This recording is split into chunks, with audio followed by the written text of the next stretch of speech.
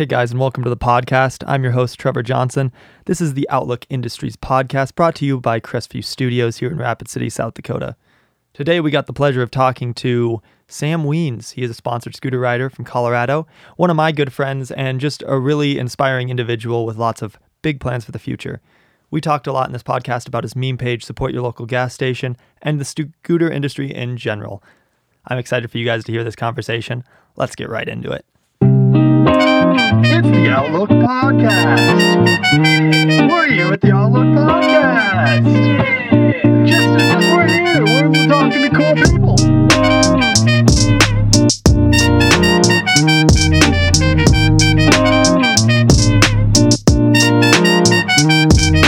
Hey guys, and welcome to the first ever Outlook Industries podcast. I am here with my good friend, Sam Wiens.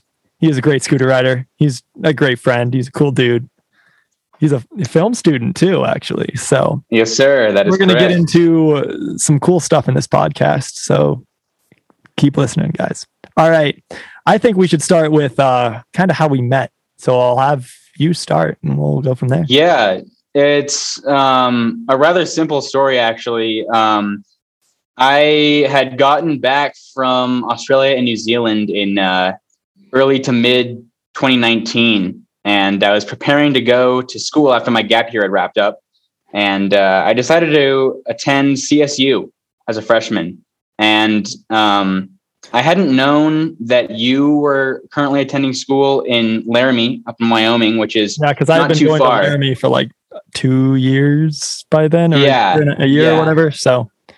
And it's just a hop, skip, and a jump away from Fort Collins. And it's kind of funny. It's kind of funny because what happened, actually, why I messaged you in the first place and how I even found your Instagram is Ty Smith was like, yo, you know, Sam's going to CSU, right? I was like, Sam who? So then I followed you on Instagram and started messaging you, hitting you up a little bit. So yeah. That was like probably around late summer, fall 2019 that started happening. And I think it sort of originated as Instagram comments that were somewhere along the lines of, hey, I'm up in Wyoming, not too far from you. We should ride sometime. And considering there weren't a ton of locals in Fort Collins, surprisingly, I thought that this would be a perfect opportunity to ride with some new folks. And you happen to be one of them.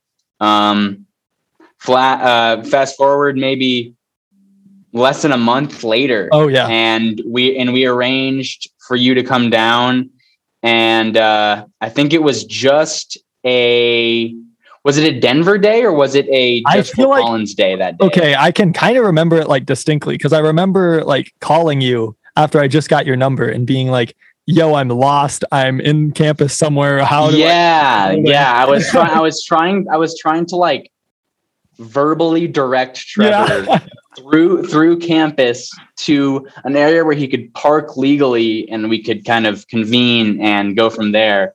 And it was a struggle at first, but once we figured it out, our routine was just like so consistent. Yeah, it was. So that was really good. We hit it off like immediately as well, which wasn't that the day that we drove all the way down to like Arvada and then didn't we go to the Joker at the Arvada? Yeah, I think that was the first one. I think so too. Was it? Because the second time that we went with John, then we went to the Denver theater. That's another whole story in itself. The first one, the first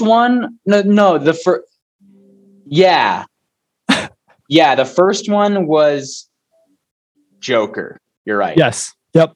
In late October, I think was around the time because wasn't that Joker came out? Ferrari? Wait, wasn't that Ford versus Ferrari that we went to, and then we went to Joker with John? No, we went to. Those are two separate trips. I know they're two separate trips, but we did both of those. Yeah. Yeah, I know. Okay. Yeah, I believe Joker was first. Yeah, I believe Joker was the first one, and man, was that trip insane. That was one of still to this day one of the coolest days of my life, and I'm not shitting you when I'm saying that. Like sorry about that. There The you go. riding was fantastic. Oh, it was We rode Denver skate Yep. park, I think, for a little D-Park. bit. D Park, rode Arvada. I'm trying to think of some of the other places we rode. Was that the time we went to Golden too? No, not the same Okay, trip. because that was the other trip with John when we went to like That was Ford what's that versus little Ferrari.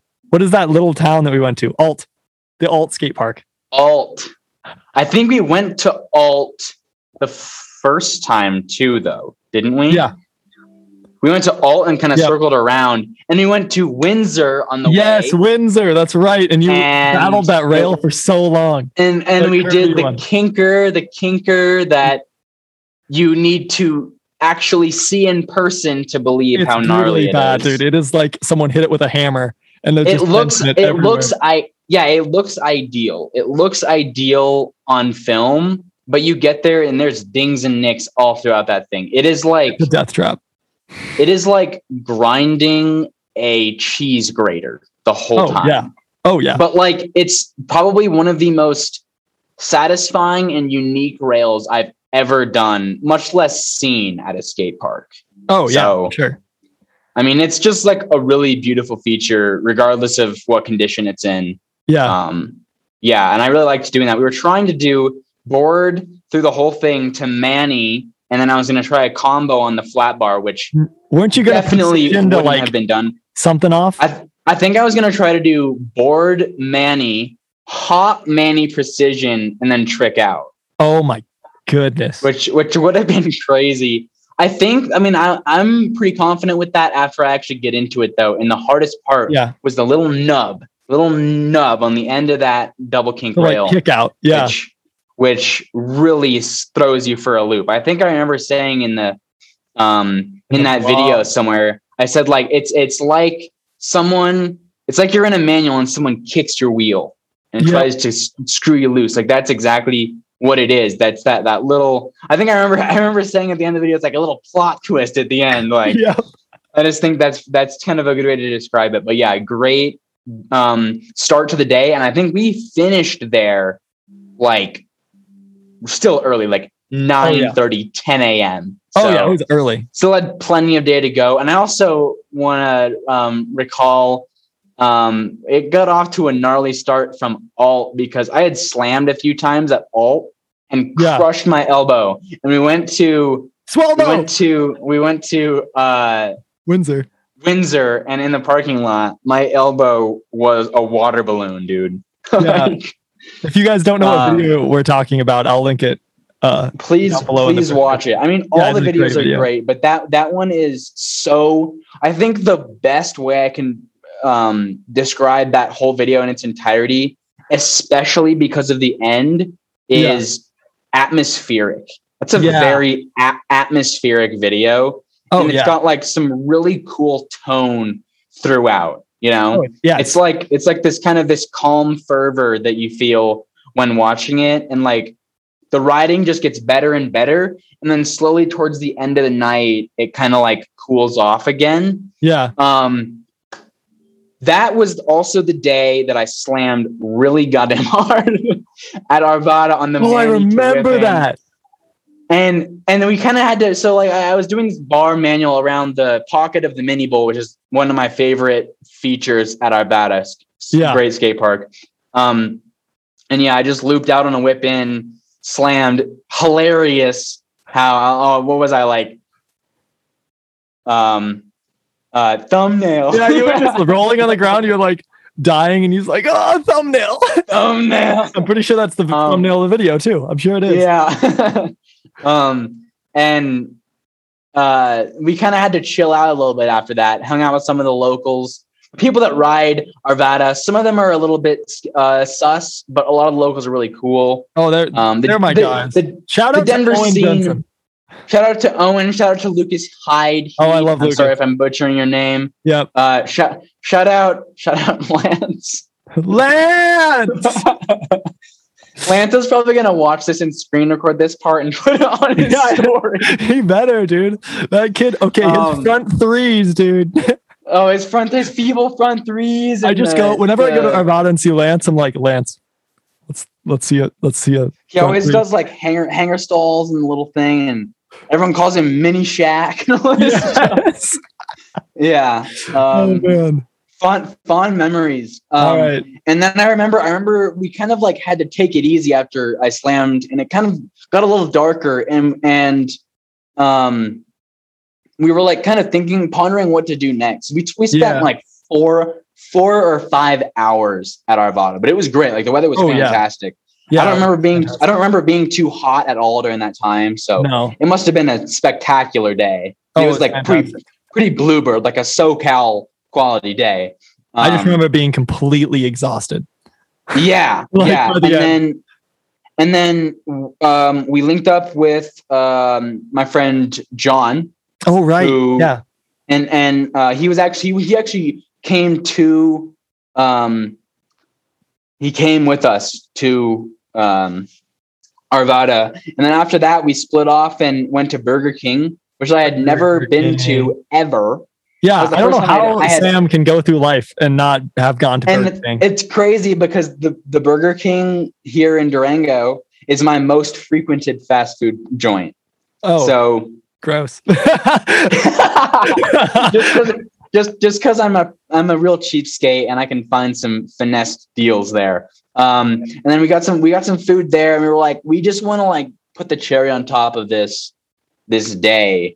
And I had heard about the film Joker, but hadn't seen it. Sam's talking to me, right? And he's like, "Oh, I'm a film major," and I'm like, "Have you seen Joker?" And Sam's like, "No, I haven't seen Joker." And I'm like, "I've already watched it like twice in theaters. Like, we have to go." Yeah. So I literally just forced him to go to Joker. I was like, "We have to go to this." And this is where the day got really crazy. Yeah. We were like, okay, cool. We could just like drive into the city, park right next to the theater and be chilling. And that's great. We can keep our scooters in the car. It'd be so ideal. Yeah. And then we're like, oh man, there's no places to park. All these parking meters are expensive. We don't want to do this. Where's one place we know of that you don't have to pay for parking as long as it's not overnight? Yeah. D Park, the skate park. And so we parked on Little Raven Street, which goes parallel to D Park. And we rode our scooters up 16th Street Mall. Oh yeah. At like that was 10 o'clock. It was like 9:30. At like 9 or 10. We were going to a pretty late showing of Joker. And yeah, it was a really like euphoric night. Again, like I'm gonna revert back to that word. Like it was so atmospheric. Yeah, like the twinkling holiday lights. People were already preparing for a Christmas season. Oh, that was awesome. Just riding down that street, dude. Oh, there were horse-drawn carriages going by. We played piano with a couple locals that were kind of just hanging out. We rode our scooters and did flat tricks for some couples that were out on date nights. And finally, we rocked up to the theater and we were like, oh, yes, we're in. We're going to be able to do this. What do we do with our scooters? Yeah. Oh, and in this, like, when I tell you this theater is in a mall, it is in a mall, and it is on the top floor of a mall. So like ride an escalator up to get to the theater. There is no way to conceal your scooter. You can't find a nook or a cranny anywhere to put your scooter, especially for that extensive of a period of time. Yeah. And so what we ended up doing was we found the back of a kitchen of a restaurant. No. What we found is we put them behind that sign at the restaurant because we thought we're like, oh wait, we'll slide them back here. Yeah. I walked out. That's right. Yeah, that's right. So we figured we could just conceal them behind the sign of this restaurant that was a couple stories above the ground. And one of the cooks came out the back, and this dude was so chill. I was a little skeptical at first. It seemed like something kind of sus. But he's like, dude, just put it inside this door. They'll be here when you guys get out of there. This door never locks. This door never locks. We got you. This door never locks. And I was scared to death that wasn't true. And the door was going to lock. We would never see our scooters again. Yep. 3 scooters. We were like, we have to do this movie. So we trusted him out of impulse decision. And we trusted him.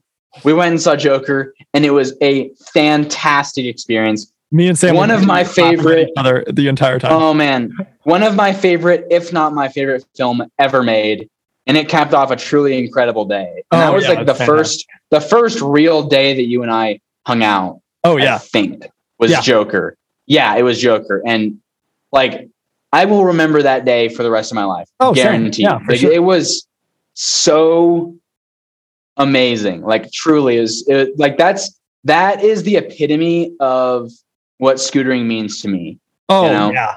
Like it's not all about landing the most tricks or being the best at what you do. It's just like having fun with your friends and riding and exploring new places and trying new things. It doesn't have to be on the scooter at all anyway. It can just be with like-minded individuals, and it's always a great time. So. It's almost like a social tool. Like it's almost like a tool to find friends and just to have to hang out absolutely. It's one of those things that it's like a signal that says I'm like you because I like to have fun and cruise around on my scooter. Yep.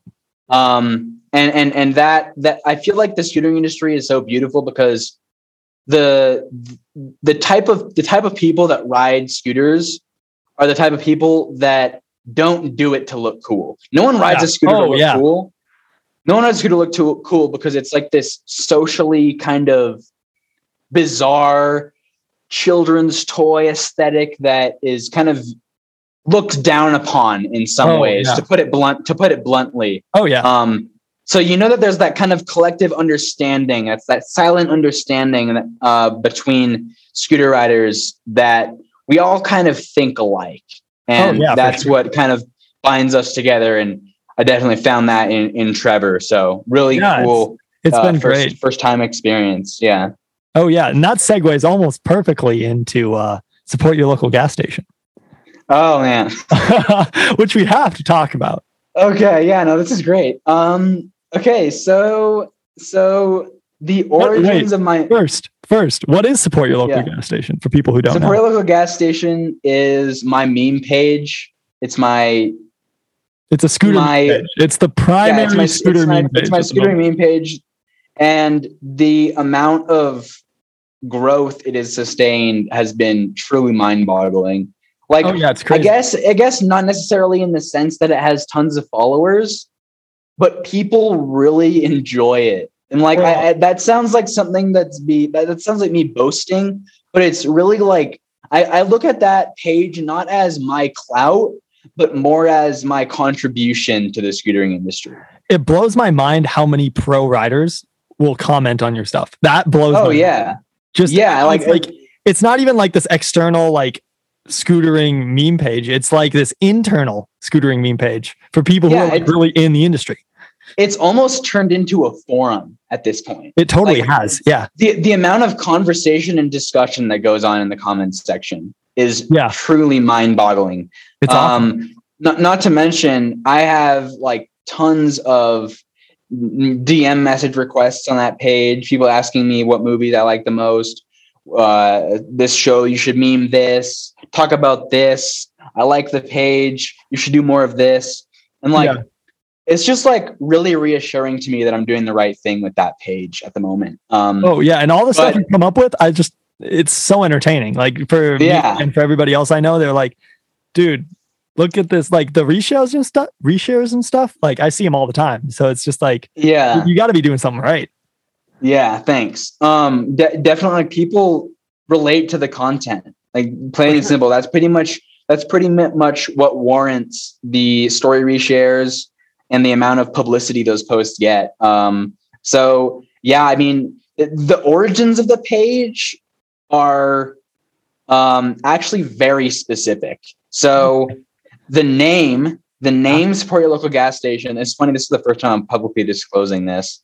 Awesome. It's not from Northern Limited, which many people speculate because their clothing and some of their old videos have that tag on them, or their old posts, which is Daniel Cardenas's company, Northern Limited Apparel. Yeah. Shout out to him, by the way. Killing it with that company. I love all those totally Northern Limited guys. But yeah, it has nothing to do with that. It's actually it originates with me, my good friend Pierce Goodwin, and my good friend John Cross, who all attended Woodward West together in the year 2018. This was like a couple months before I left for Australia. And when you ride Woodward for so long and you're kind of in that environment, like, don't get me wrong, Woodward is fantastic. It's like a really cool environment for people to grow I love it and hone their skills, talk to a ton of new people, meet pros, establish contacts with people that they're going to have for the rest of their lives. Oh, yeah. But some things you get a little bit burnt out of. And one of those things was the food. When you're there for 7 weeks, when you're there for 7 weeks, like I was, 7 times 7 weeks. Really? 7 times. Were you working as like an OSI or a counselor or something? I was a counselor all 7 weeks. No, OSI one of the 7 weeks at the very beginning, and then I was counselor for the remaining 6. Wow. And yeah, so 7 times 7. Wait. 7 times 7, 49 times 3 meals a day. Yeah. So that number is the amount of meals that I would have had at Woodward. Uh-huh. And you just can't do that there. No, you can't. No, it's brutal. So I know exactly what you're talking about. It's so the same. We joke about it because there's a prison right down the road. So we're like, oh, we're exactly. just eating prison food. The truck goes I both love ways, Woodward, but man. Like, you got to make your money somehow, and they got to save some with the food. So it's understandable. Yeah. I mean, I get it. For sure. And the second option that we were granted was either this super dank pub down the street called P-Dubs, which many people are familiar with. No, it's more of a burger place in Stallion Springs, right? It is literally within a stone's throw of the front gate of Woodward. It is right there. I know what you're talking about. Okay, yeah. It's called P-Dubs. Many locals will know about that. Like people that frequent Woodward West will know about P-Dubs. Yeah. It's fantastic. I would have probably eaten there every night if I could, except the calories would have been insurmountable. Yeah.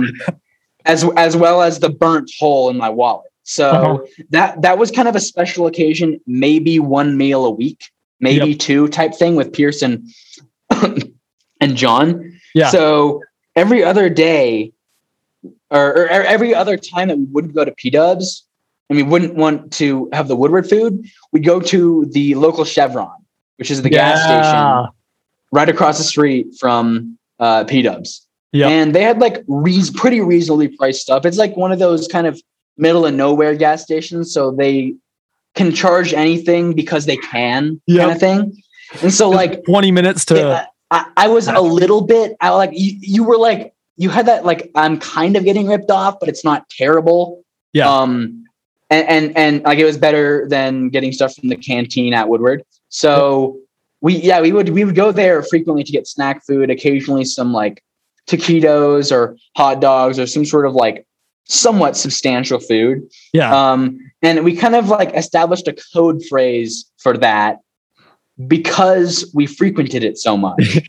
And John Cross was kind of the leading man of this because he would use the word gas all the time to describe anything that he was fond of.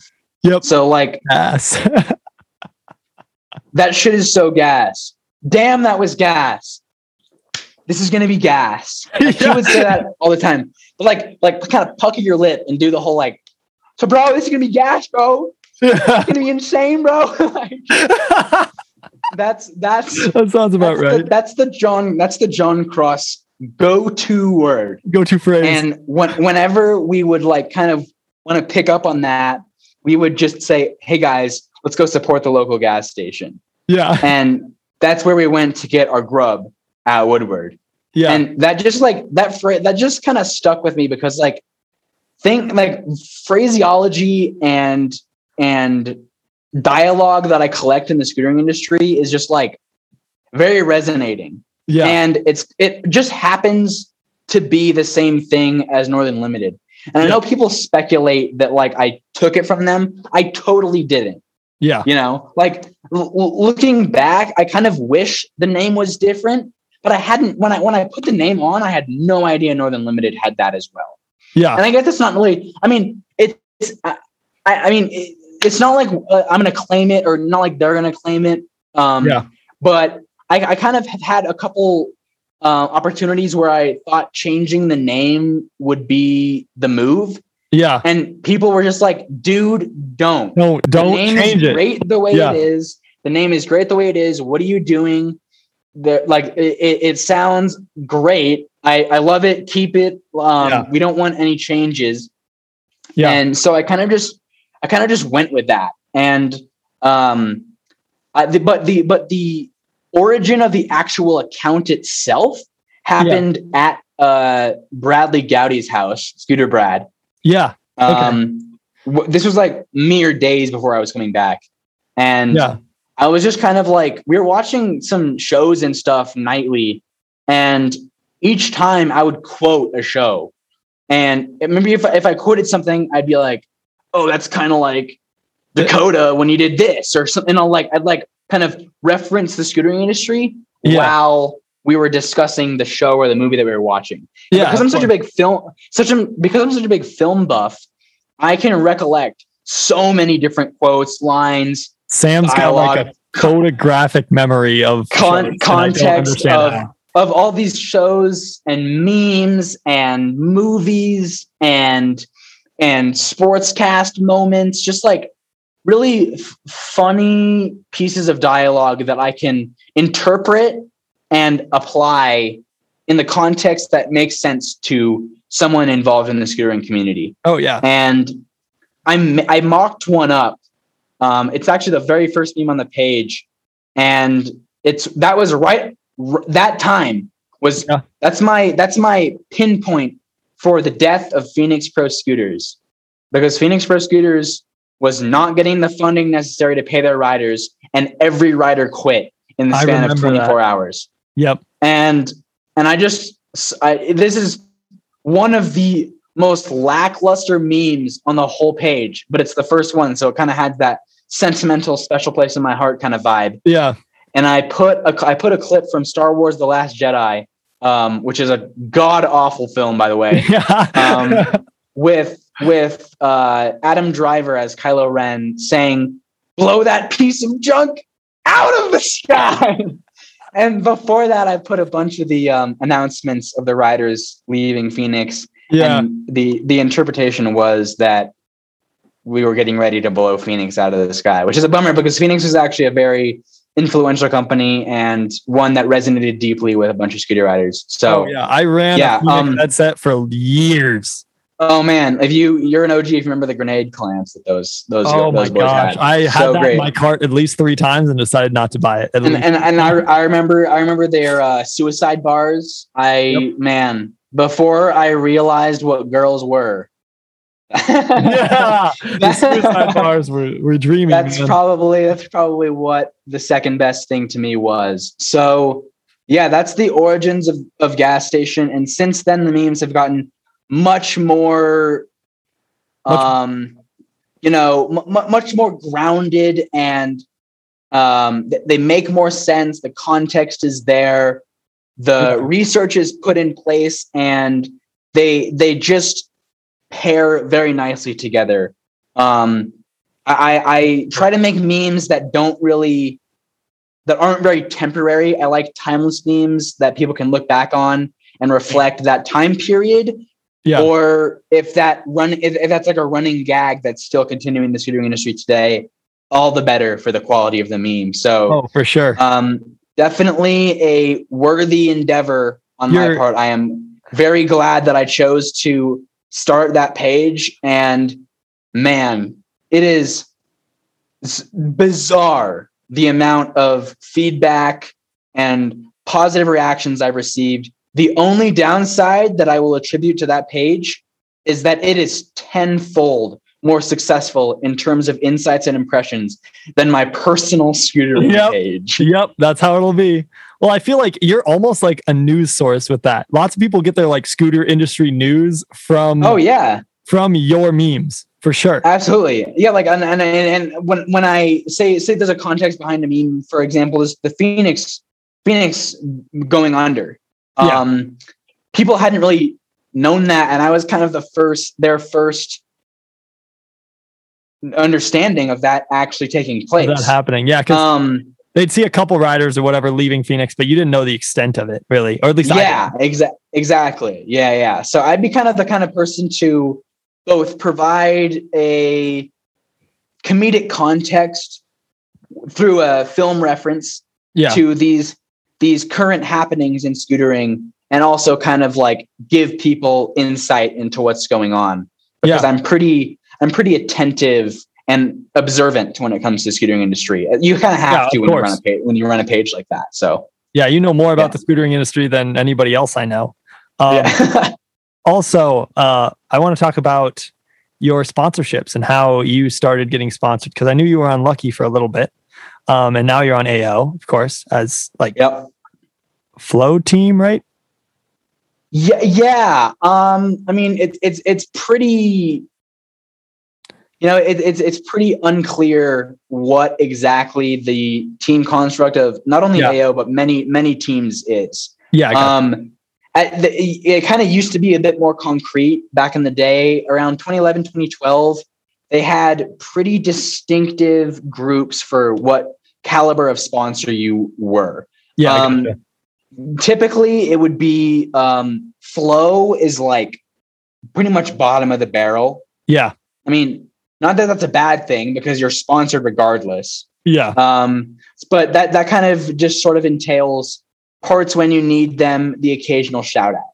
And following that would be AM, which is like amateur rider, which is kind of right in the middle.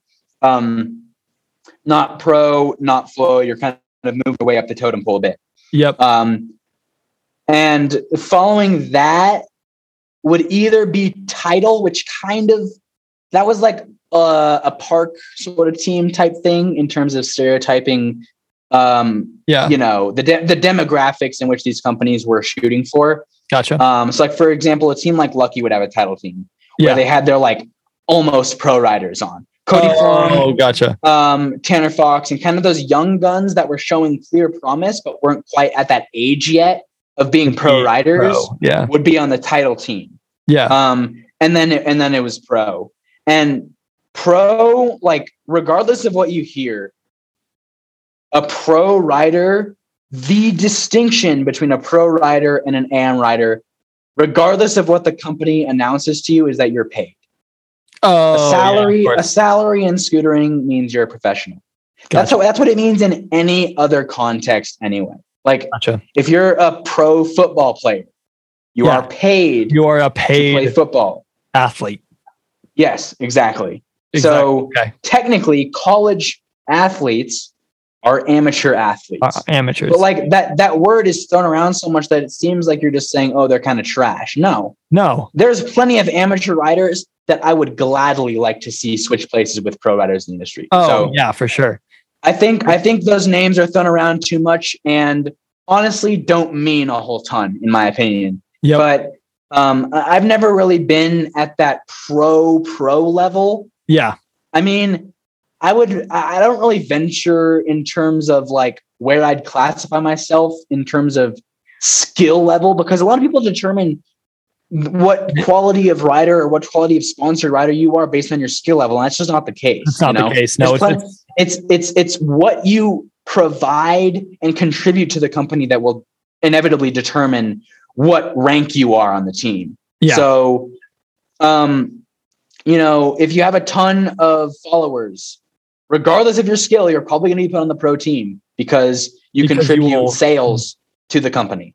Because if they give you a like SIG part, then it'll sell because you have plenty of people that will buy it.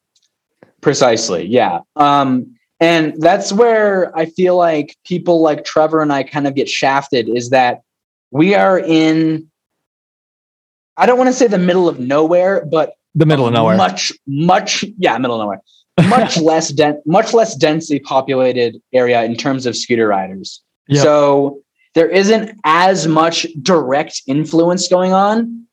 I think if you and I either lived in cities like LA, San Francisco, New York, Miami, places like that, maybe we'd probably have a better chance of getting sponsored and furthermore going pro. So that's kind of the layout of the pro rider, in my opinion. Well, what I've noticed a lot with like just general industries is just like you have to kind of be in those meccas to it's I wouldn't say it's impossible if you're not, but it's harder it's way easier if you're in like a city like LA or Denver or somewhere that's like bigger and you can produce more content. But I think from what COVID has kind of taught me, at least, is that you can kind of do it from anywhere as long as you network the right way. Exactly. So, yeah. That's kind of the only loophole, though.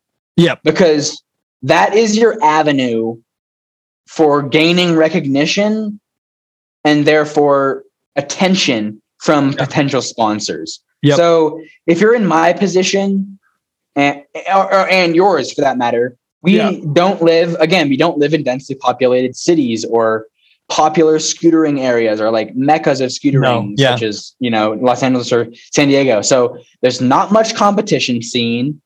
You aren't like known by people simply by riding in that respective area. So it's definitely reliant. You're reliant on social media to get your name out there. You don't have any other way. Or video parts, but those, I mean, and actually I was about to say those go hand in hand, but I know I would get a lot of heat for that. They don't go hand in hand, but they're both digital and universally accessible. So, I think video part riding is definitely more like favored in terms of the mainstream. I love to see a video part over Instagram feed. If you can absolutely make a video part, it will last longer.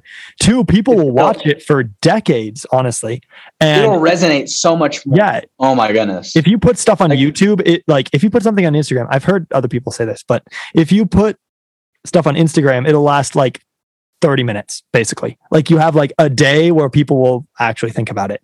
But like think of like R. Willie's Web Edit 3 or Web Edit 2 or any of the web edits really. Even before he was like super big, like people go back and watch those to this day. And it's just like, they just stand the test of time a little bit better than your Instagram edits will. So I think really do. Definitely.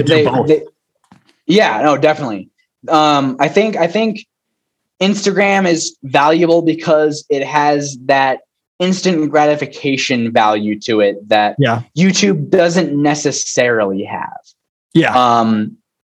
Unless you're promoted by someone else, you can do a lot of self-promotion on Instagram, whereas it's not quite as popular or as easy on YouTube because you can comment, like, follow, and you can do those same things with subscribes, likes, comments on YouTube, but it's not mobile access. It's not like instantaneous viewership of this content. So it's a little bit more slowed down on YouTube, which I honestly prefer. But it makes it so much harder. So that's the value in Instagram.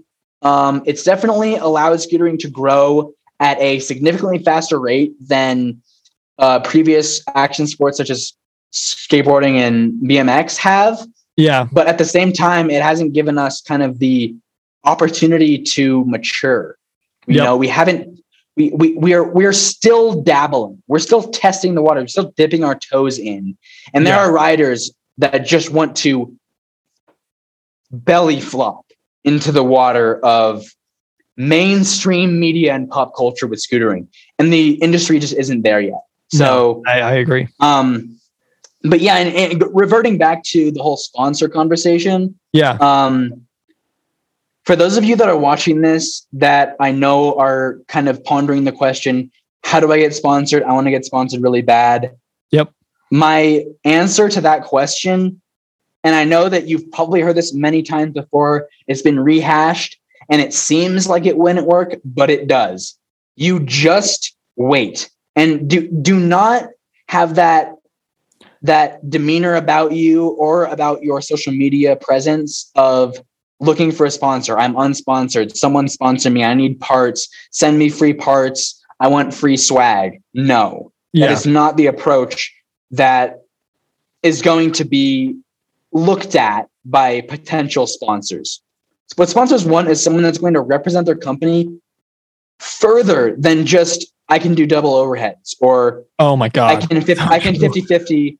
And then it doesn't matter what style of scootering you prefer. No. If you're the kind of person that I'm going to 50-50 this 20 stair handrail and do Ron Sharp Steve's arm out, and and therefore warranted a sponsor. No, you're not. You definitely are not. You need that sense of purpose within your scootering, and you need to be someone that can be looked up to by not only the youth, but the current scene in scootering. Make a big footprint by how you conduct yourself on social media and the image that you put out there to the public. Because nowadays in scootering, anyone can be seen. I could pull up I could go on Instagram right now and pull up someone from the furthest reaching small town in the corner, the middle of nowhere, in the UK, if I really wanted to. Of course. And so you're always being monitored in a way by the scootering industry. And so that's why there's like so many of these people that are so marketable in scootering that have stuck with these companies for so long. I'll use the first example that comes to my mind, and this is probably like the most grounded, level-headed, mature, and I'm not like trying to kiss anyone's rear end by bringing this person up, but my goodness, is this person a great representation of how to get sponsored in scootering? Cody Flom. Oh, I couldn't agree more. Cody is, I don't even know the kid. I've never met the kid, but like he is a very inspiring individual just by what what I've seen. So totally. And I had the privilege of actually briefly meeting him in New Zealand. I'm sure he definitely doesn't recall that. That was again on the back end, right around the time I was starting Gas Station, actually. Oh, gotcha. Now to think about it. But he has since actually followed Gas Station, and we have the occasional small conversation. And that is the epitome of what people should strive for in terms of becoming a sponsored rider. Very easy to talk to. Interacts with so many different fans from all across the world, has an extremely, extremely positive and likable personality. Someone that shows support to riders, not only on social media, but like in person as well. And that goes a long way, much further than people might think. And he's just like someone that you can't help but watch. People are attracted to other people that they wish to be like. And that's someone that people are inspired by for that very reason. And like above, not necessarily even above all that, because arguably skill is almost obsolete when you compare it to those sorts of things. There's riders that I would say don't necessarily have the caliber of riding that warrants a sponsorship, but they don't need one. That's not what scootering is about. They just want to grow the community and branch out, But man, we cannot talk about Cody Flom without addressing his phenomenal riding abilities. Oh my God, dude! Probably the most versatile rider ever. He is like a wizard, dude. He's literally a wizard. People do not give him enough credit for his abilities in the street sort of game. Where's this? Just because of isn't it coming? Isn't it coming? It is. He's in the process of filming it right now, and like the people, and he's one of those riders that no one is going to like make up some sort of stereotypical objection to, you know? Yeah, And no. now, like, I don't care what you say about the type of scooter he rides, the fact that he wears a helmet when he rides, how he wears knee pads, how he typically rides skate parks. Yeah. Like, he is beyond versatile. And Oh my God. the consistency is absolutely unparalleled. And like, Yeah, no. no matter what your style choice is when it comes to scootering, consistency trumps almost everything else. And Cody Flom has fundamentals down to a T. And Yeah. I know that when this video part drops, it is going to be monumental. And like, Oh yeah, it totally is. don't let his scooter fool you. This kid can whip back lip handrails. Yeah. He can do like tons of park style tricks in the streets, but also has the flow, finesse, and balance that these kind of mainstream street style riders want to see in a video part. Yeah. And oh, for sure. frankly, I haven't been more excited for a video part since Web Edit 3 dropped with Ryan Williams. That was wild, dude. That blew my mind. This is going to be a really highly anticipated video, and I'm really looking forward to seeing what Cody brings to the table. It's going to be a wide variety of different features, probably mega features, park features, street features, and who knows, he might throw a quad heel whip in there on flat ground. I mean, for all I know, he might do a quad heel flat running up to El Toro and then throw some crazy rail trick that we had not even thought that he would think of. So just like, know that Cody Flom is someone that you should take notes off of. You think if you're looking to get in the sponsor game. It feels like for Cody Flom, at least, his style is just like, he is on the come up as like one of the best riders in the world. Like, I can see so much more coming out of him. Oh my goodness. Yes. Yeah. Like I need to make memes about him not falling because I never see it. I don't think I have ever seen a video of him like actually slamming. I've seen one of him fall, and they were like, "Oh, look, he does actually fall." Yeah, exactly. It was like him dropping to his knee pads. And beyond that, it's like some crazy box trick, and he lands one foot, and maybe like the scooter gets away from him, and he slides on his knees, and he turns around with the biggest smile on his face, just laughing hysterically hard, and just having the time of his life, and that as well. Like, I wanted to bring up that point as well, because that's a sponsorable rider. People inherently like to watch other people having fun. And Cody Flom has fun riding a scooter. You know? And Lucky found that. And I'm not the type of person that is going to outright commend Lucky for a lot of different things. I know that they garnered a lot of support at the beginning of scootering, and they've definitely contributed quite a bit in terms of what the riding that we see today. Yeah. But man, did they do right by Cody Flom. That he is hands down their most, not only profitable. I hate to just approach this from a marketing standpoint. Well, profitable, it's true, but like, though. That's business. That's business. Exactly. But also just most influential rider, hands down. People may argue and say, "Oh no, Tanner Fox is," and like, he Tanner Fox is. has. I bet you Tanner has sold more scooters than in terms of sales, perhaps. But like, I just like, in terms of just the scootering industry, like, man, the influence Cody Flom has had is truly remarkable. And also Tanner Fox, for that matter, if you choose to segue into him, like, I was skeptical, like many have said before, at the start of his kind of seeming departure from scootering, which never ended up being the case anyway. No, he just kind of needed to feel his way through the YouTube environment. Well, I understand, going off of that, completely why he did that, because he was just trying to grow on the platform of YouTube, which he did a great job doing it. He's a very smart kid. He like knows what he's doing.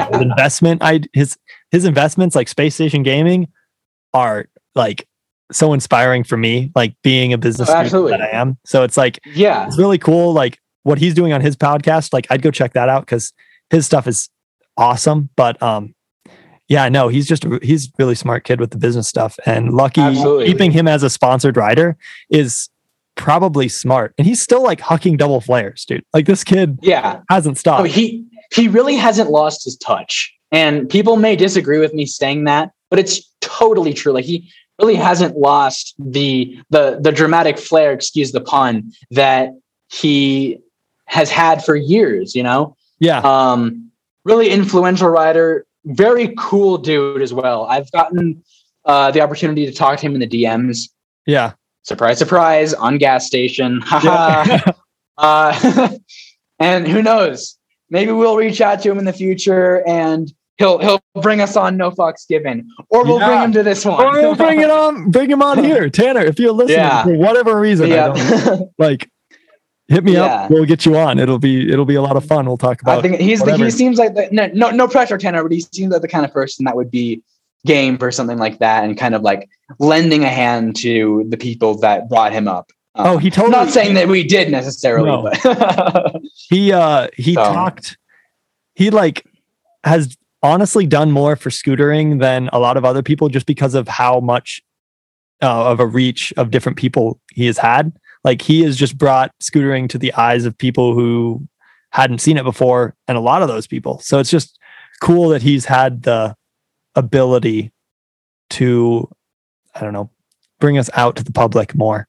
So absolutely, he has exposed the scootering industry in a way that no one else has. Oh yeah.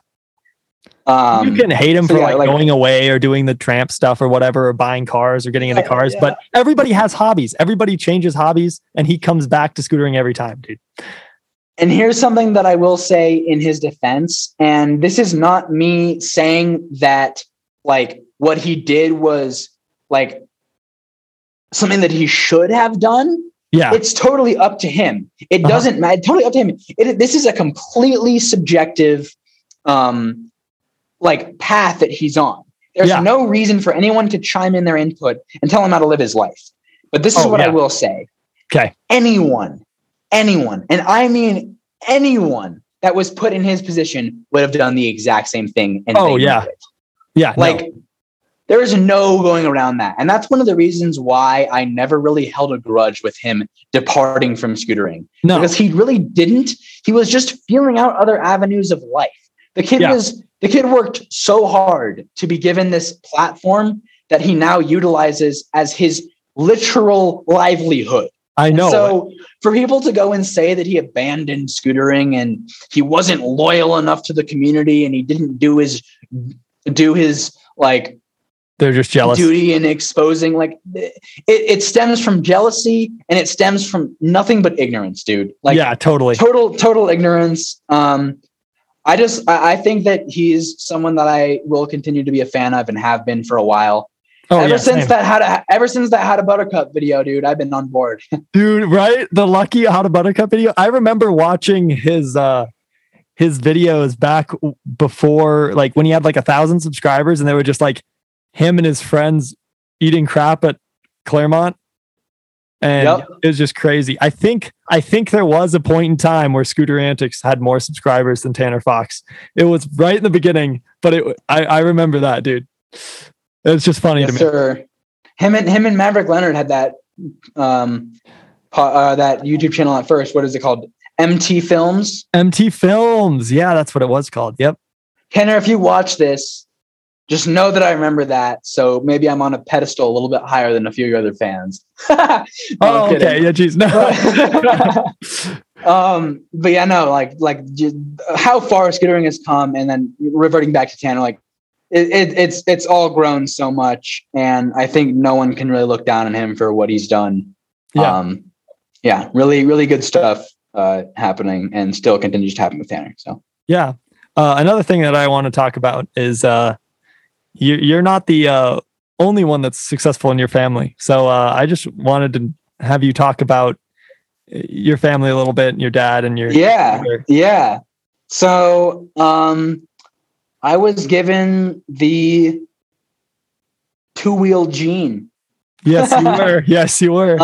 My family comes from like not even. It's funny. I was about to say my family comes from a long line of, but not a long line at all. My mom and my dad Yeah. started this line, this line of mountain bikers, and like, so they actually met on the pro mountain bike racing circuit, cross country mountain bike racing. Yeah. And my dad was they actually met in the 1994 national championships. Okay. For mountain biking during the race, and they were both given a spot on Diamondback Bikes racing team, which is actually very surprising because Diamondback kind of delves into more of a BMX brand. Yeah. I don't know how well they're doing anymore, but they were kind of like hot shit back in the day. Like, they were really up there. And they were on right at the start. They are the most veteran Diamondback riders you will ever find. Yeah. And that's what kind of like started their careers. And they raced for a number of years after that. My mom got second in national championships. Yeah. And I think one or 2 years actually. And my dad podiumed a number of times as well. You beat Lance, didn't you? But their kind of stardom didn't begin necessarily for another few years. First happening with my mom in like definitely I would assume would be the highlight of her mountain bike racing career, which happened in the 1996 Summer Olympics in Atlanta, Georgia. She took home the bronze medal.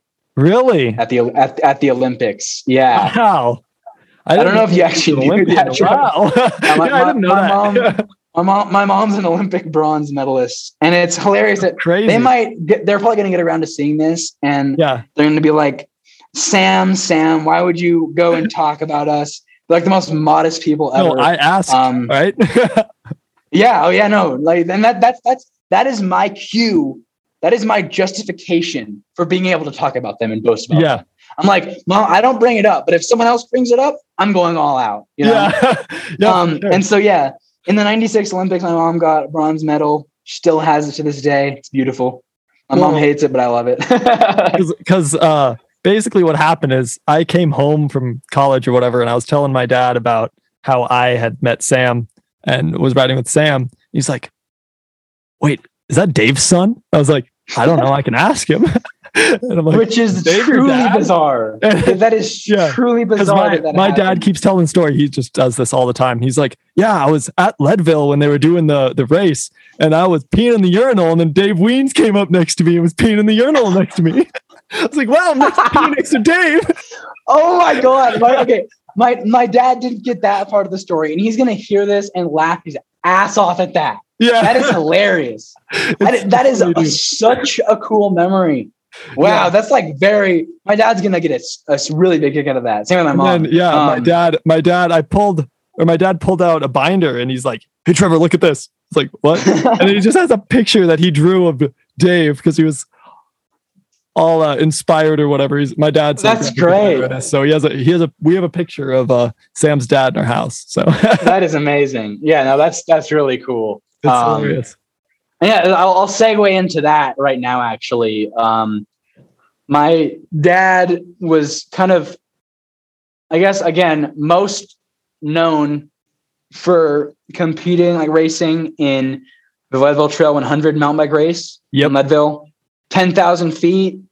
It's called the Race Across the Sky for a reason. Crazy.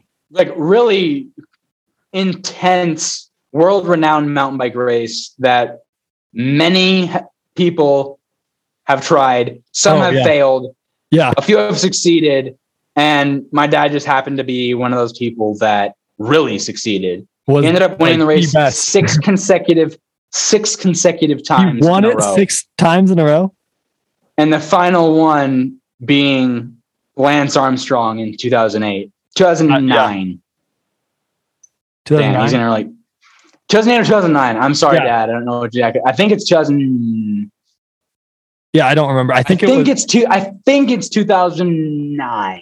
Okay. Don't know for sure, Yeah. No, you know what? I'm gonna revert back to 2008 because I was still a young gun at that time. Like, man, like me and my brother were 3 foot nada, So Here, I got it. I'm pulling. Oh, cool. Yeah. I'm pulling up his Wikipedia page. So you know.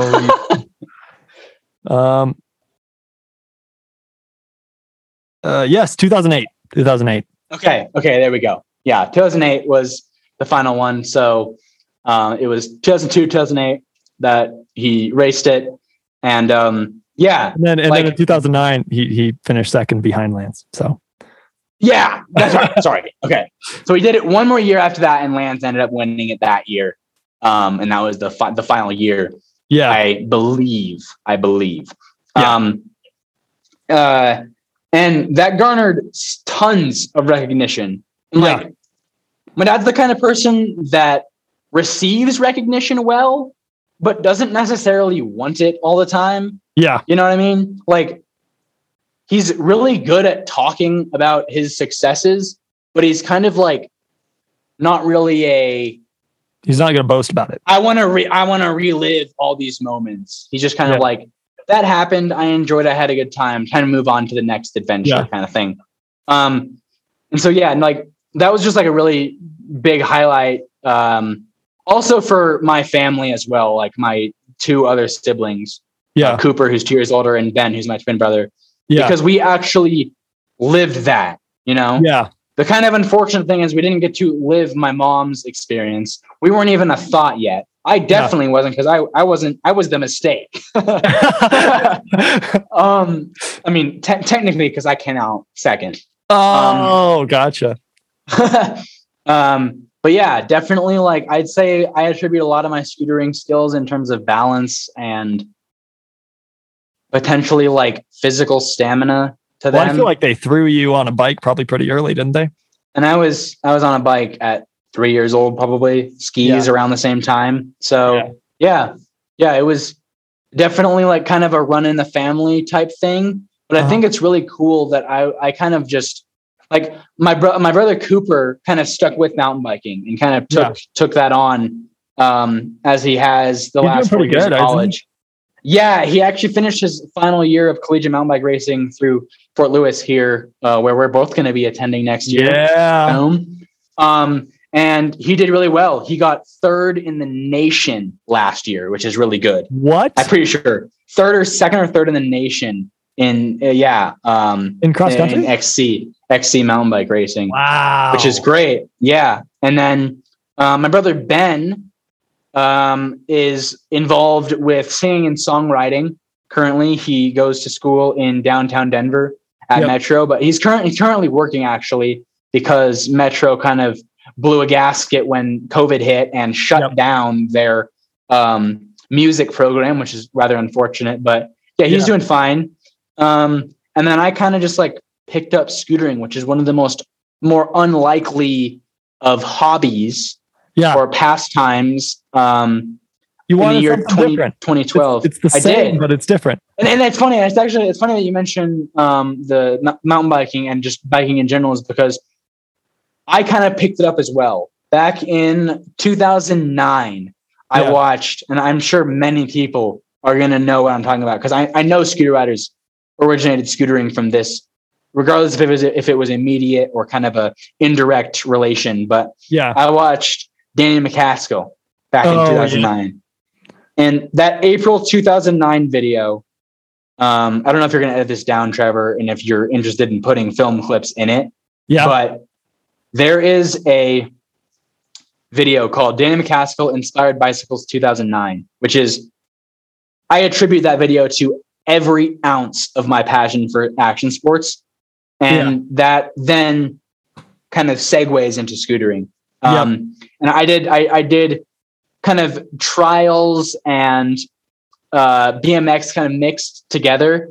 It's funny because me and one of my older friends, Tabor from back in the day, we kind of mixed them both together because we didn't have bikes that were specifically designed for trials. We had free coasters and small 16-inch wheel BMX bikes. Yep. And so what we just called it BT biking. which is like, we said like BMX Trials Biking. We just called it BT Biking. And we did that for a good 3.5 years. There's where your balance came from. Jeez. Yeah. Definitely. And then after that, scootering, I saw a World's Craziest Scooter Tricks video pop up on YouTube, and I recommended. Yep. And the rest is history. So. Yep. Well, that's kind of how I got started too, because me and my neighbor Devin, you haven't met him yet, but I'm sure you will. He's a big computer nerd now. He's an IT grad and stuff. Oh, cool. So he's doing that stuff. But we were just like, we had our Razor A models that when we were little kids. And actually my neighbor before Devin moved in, it was Jackson and Joey, and they went to the other school in town, like the private Christian one. But we would have these scooter shows in our neighborhood. So we'd have all these people, we'd invite all of our neighbors, and we'd have like the parents and stuff. Yep. Yeah. And we'd have these scooter shows where we'd like do little scooter tricks. But this was way before like I started scootering. We'd do like 180s and stuff off of the little ramp, and we'd sell all of my parents' food back to them and stuff like that, and just have like a little concession stand, and all the older neighbors that we had would come over and watch. And it was just funny. We had our little business model because we'd have lemonade stands and stuff too. So we'd do this. Oh yeah. And then I stopped for a while. I don't know if I stopped, but they were really into sports. So I did like baseball and football and basketball and was doing all that stuff. And then Devin moved in and we started scootering again. And I was like doing 180s and 360s and trying to learn how to tail whip. And I was like, I wonder if this is like actually a thing, because we had like never seen any videos or anything. So we went to my computer downstairs and we're like, all right, pro scootering, right? So the first thing that pops up, I think, was Terry Price's mini video. I think so, wherever he double backflipped. Mini video. Yep. 2009. Yep. We saw that video, and then we're like, oh my gosh, there's actually like an industry behind this. So then we I found Max Peters and all of his stuff that he was doing for Envy. Hey, shout out Max Peters. Yeah. So I got the original KOS before they had like their series of like Soul Heist, whatever. I got the original KOS, and I got the pegs, and I had to convince my mom. It was like $350. And I was like, Mom, like, I need this. Like, we need to get this. And she's like, Trevor, there's no way I'm spending $300 on a scooter. So I'm like, okay, let's go to Toys R Us, rip Toys R Us. And we went to Toys R Us and got a Razor Pro Black Label. And I rode that thing for like 3 months, like religiously. We thought this thing was the shit. Like, it was so cool. And all my friends were like, oh, I need one. So then a couple of them got like the other Razor Pro ones. And then summer came, and I'm like, Mom, I need a new scooter. Like, this one's starting to break down. Like, the wheels like flat spotted. And so then I got that KOS, and the rest is history. I rode that KOS for a year. I didn't change anything except for grips and grip tape for a year. And then I snapped. Lovely. I snapped the bars like right after I learned how to bri. So like in that year, I learned how to like tail whip right away when I got it. And then learned how to bri at the end of the year, and then snap my bars. And then, the rest is history. You can see all of that on YouTube. So yeah. Hell yeah. That's sweet. All right. Well, I'm probably going to stop that there. It's probably been about an hour. So it's been nice to talk to you, Sam. I'm sure we'll do absolutely. Thanks for having me on the podcast. I'm sure when Trevor and I are both in Durango, we'll be able to do this more often. Yeah. Also, maybe get some really special guests on, because I'm sure both of us have some connections. I know I have some connections. Yep. I might be able to get some really influential people in scootering on this podcast. I want to bring in a bunch of people from outside of scootering too, and like business and other action sports, and see how their kind of view on our industry is too, because I think that will be very beneficial for everybody. That'd be very insightful. And if that went to, if that made it online and people watched the forum, maybe they become a little bit more educated on what scootering really is about. So, of course. Yeah. Well, it's been nice to have you on, Sam. Thank you guys for listening to this podcast. Wherever you're listening, I'm hopefully going to have this up on Spotify, Apple Music, and YouTube, along with some other stuff on my Instagram at Outlook_Industries. You can go follow that now. Thank you guys for listening. We'll see you in the next episode. Thanks for tuning in, y'all. Support your local gas station.